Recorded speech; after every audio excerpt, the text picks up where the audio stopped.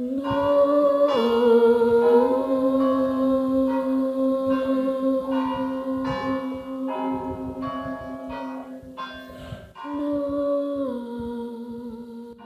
River Lee has meandered through Cork history. If you go on that journey or go on that flow, it can take you anywhere.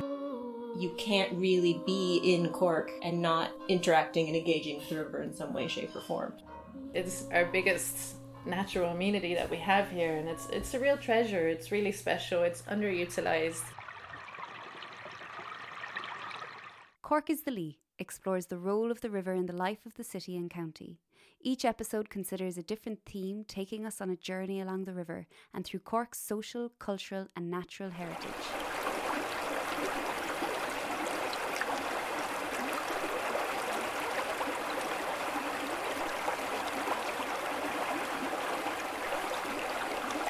The River Lee and its tributaries are a rich habitat for wildlife and biodiversity running across County Cork and through the city.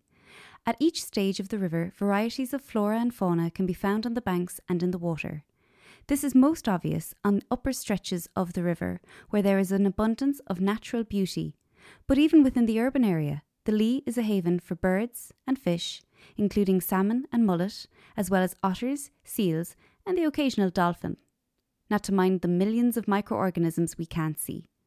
This episode encourages us to reappreciate the natural heritage of the River Lee as a source of life that flows from the western edges of the county through the heart of the city and out to the harbour.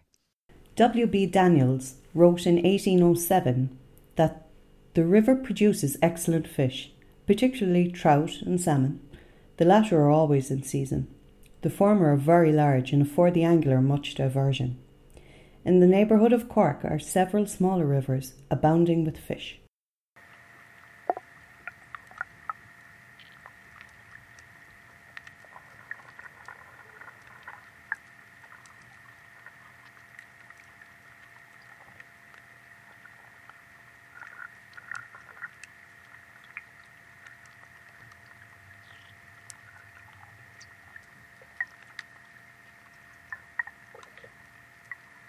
John Armstrong, of the Cork Nature Network, talks about the importance of the river and wildlife and how the Lee is an incredibly rich source of biodiversity and natural beauty.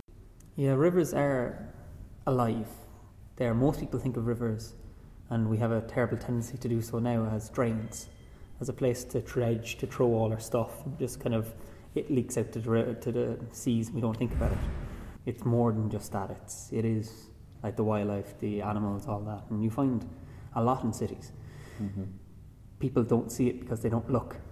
That's really the main thing about it. Like if you look through cities, like in Cork, for example, we have plenty of otters.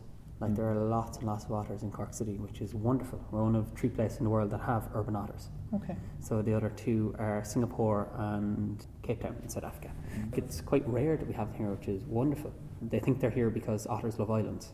Okay. So Cork City is a city of islands, so they're just a fantastic amount of habitat for them. The other thing we have to change as well is when people see a river in a city and they see it walled and like, oh, that's a beautiful river. And then if you go slightly outside the river, you'll see it's kind of overgrown and kind of full of what people will call weeds, but there's no such thing as a weed. They're all just plants used by everything. Like, so then those are rivers that are alive, that have something that there's spaces in them. If you ever go through, let's say Fitzgerald's Park, we have kind of all of the overgrown in one part. Yeah. Mm-hmm. That river has a lot of animals in it up that far. The further you go down, the more you culvert, the more you kind of dredge and kind of make it kind of looking pretty. Mm-hmm. That's not what wildlife likes. Okay. Messy is good. Lewis's Topographical Dictionary of Ireland, published in 1837, gives a description of the rich naturescape found on Loch Alua, lying between Ballingeary and Inchigeelagh. Loch Lua, which is 5 miles in length and about half a mile in breadth, and in many parts expanding into bays of great extent and beauty. It abounds with char and fish of many other kinds. The banks on both sides are precipitous and richly wooded.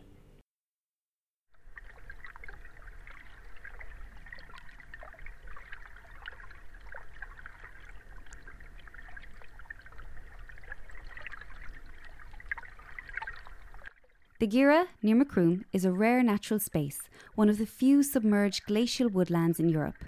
Diarmuid Crowley, whose Masters in Geography explored the management of the area as a nature reserve, explains its unique qualities. Gera is down near Macroom, Richard. It's around 40 minutes from the city centre. It's an alluvial oak forest is one way of describing it. Another way of describing it is a kind of inland river delta, really, is what it is. What happens is the Lee comes down from the Shehy Mountains and Gugambara and around there, and breaks up into dozens of little channels between wooded islands. And so the wooded part of it, I suppose, is the size of the low-lying part of the city centre. And it's also in a very important wetland. And I suppose really there's a load of different Geras in a way, because very limited access to the forested parts. But there's public walkways then where you can see at low water level, you can see the remains of the forest, 2/3 to 3/4 of which was cut down in the 1950s when the ESB were building the dams for the hydroelectrification of the river. It's a nature reserve since 1987, largely thanks to the work of Macroom Environmental Group at that time. Really, it's quite a unique place in that there's nowhere else like it in Western Europe, west of the Rhine. So it's a unique kind of habitat in that respect. And I suppose when we set out to protect environments like that, what we should be doing really is celebrating the kind of diversity really of those environments. Forest that covers the islands of the Gera. A lot of people would look at that as our kind of native, our native kind of natural land cover up until the 16th, 17th century. So a fantastic version of a kind of native woodland as much as anything else. It's a mysterious place in a way, Richard. It's very few people know about it. People know about some of the public walkways around it. The forest itself is kind of an unknown quantity. It's in that respect, I think what it lacks is constituents. I suppose because there's no public access for very good reason to the forested parts, it's left to its own devices. That's the version of protection that it has. For somebody who's got out to it, I suppose, what type of species and what type of wildlife, what do you find when you actually get to the Gera proper? Oh, it's a stunning woodland. So you wouldn't think you were in 2019 at all. You'd think you were all these small islands. The islands vary from maybe 100 metres long to 500 metres long, and they could be a few paces wide, or they could be, 100, a few hundred metres wide.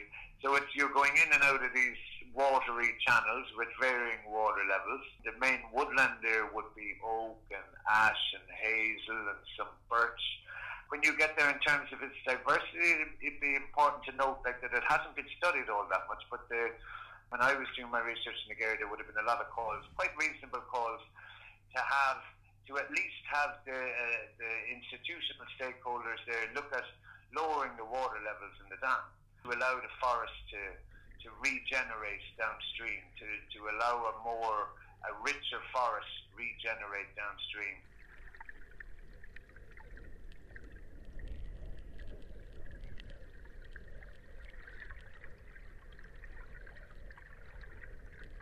Students of St Michael's Church of Ireland Primary School, Blackrock, carried out research about different types of river wildlife. They sat down to share their findings for the podcast. Salmon hatch in freshwater. They migrate to the ocean, then return to freshwater. Although populations of several species are restricted to freshwater through their lives. The grey mullet is found in coastal, tropical and subtropical places. It usually schools over mud or sand bottoms. They are part of the mullet family. Trout live in freshwater rivers, lakes. There is a fish called steelhead that is also known as a rainbow trout. It was a shiny body with rainbow colours all over. So the three most popular birds that live on the Lee are herons, mallard ducks and kingfishers. Herons spend around 90% of their waking hours stalking for food, and many of the world's kingfishers don't actually eat fish. And where did you find out about the fish and the birds on the Lee? I just looked it up.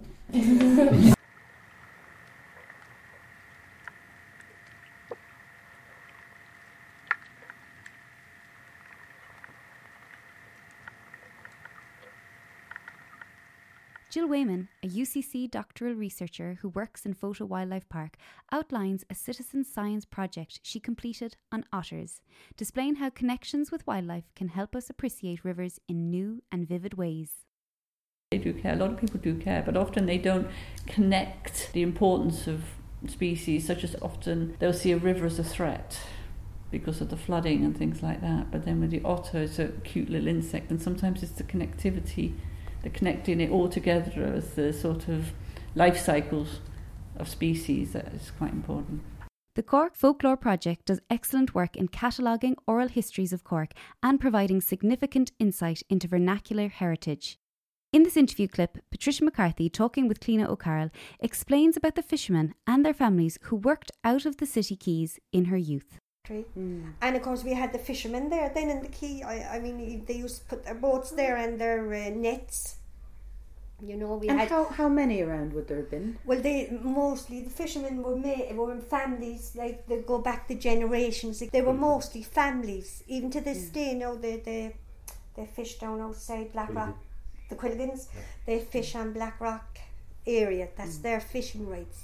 So that's going back generations. And the men that you remember being out here, where would they have lived? Oh, they'd have lived in Witherings Hill or Cabbages Lanes. They'd have lived on the lanes around. And they actually just had their little boats there, and the nets then would be thrown over the quay wall. In other pieces from the Cork Folklore Project collection, Daniel Tanner, interviewed by Kieran Murphy and Tom Spalding, make reference to the rich naturescape that can be found in the Lee. I had many nice experiences walking in the morning, like big public experiences for everyone, like a seal with a huge salmon in its mouth, you know, and everyone was looking at it. I saw herons catching fish, cormorants catching fish. I saw a baby seal on the steps. I saw an otter with a fish. This is the same relationship I have to the river now, and that I just like walking along it and looking in it.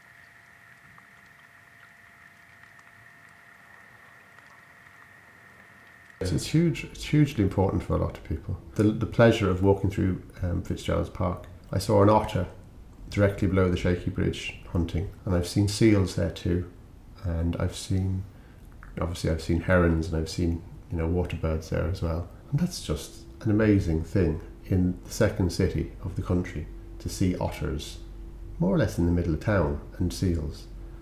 That is just such a great privilege for us. That we can all enjoy that. There's no entry fee. You just go down the river and you'll see coots and moorhens and ducks and geese, otters, and it's fantastic. These variety of animals, fish and birds, indicate a healthy river that brings distinct forms of life into the very centre of the city.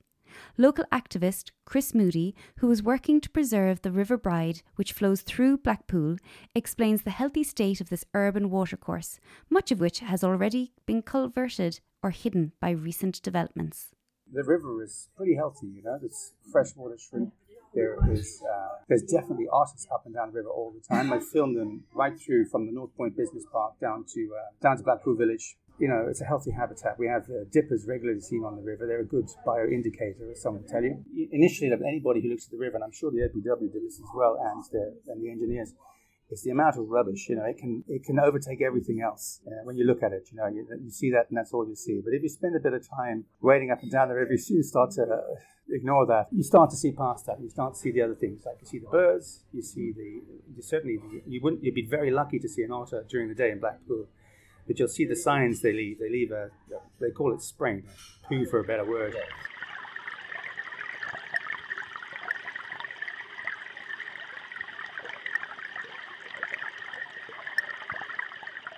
Pollution and dumping are constant threats to our rivers, with neglect and harmful activities damaging habitats and the health of the community. Councillor Lorna Bogue outlines common issues of pollution that damage Irish water systems. I find quite a lot of the time when you're trying to follow up on issues of pollution, it's very difficult to try and find who is ultimately responsible for pollutions that go into rivers, because obviously the rivers and bodies of water, they're not static. So you could have a waste treatment plant on one side of the harbour, but because the tide, because the flow of the river, that pollution ends up somewhere else, usually in a cove or an inlet. These quite often are environmental sacrificial zones, especially with our coastline as well, and all the rubbish that ends up on it. In terms of trying to change that relationship, it's important that in our cities particularly that we start to look after our waterways and start to have that connection with them as well, because generally the cities are where the decision makers are, and if they don't have that connection with bodies of water, then we don't really have any hope, and they do become just dumping grounds. Nonetheless, positive interventions and environmentally friendly practices can ensure a healthy water-river system for wildlife and humans alike. John Armstrong of the Cork Nature Network presents a hopeful point by outlining how different species can live and thrive in cities if we allow it. People think of cities as kind of away from nature, as like you have a city and then you have nature. Yeah. But it's not. They are intermingled because they have to be. Mm-hmm. And animals will find a way to live around us if we give them space. Mm-hmm.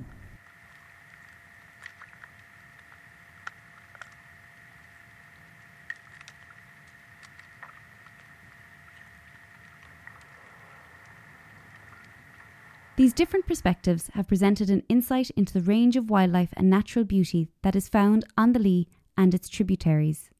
However, it has also highlighted how human activity has destroyed much of this heritage and risks the loss of more species and habitats.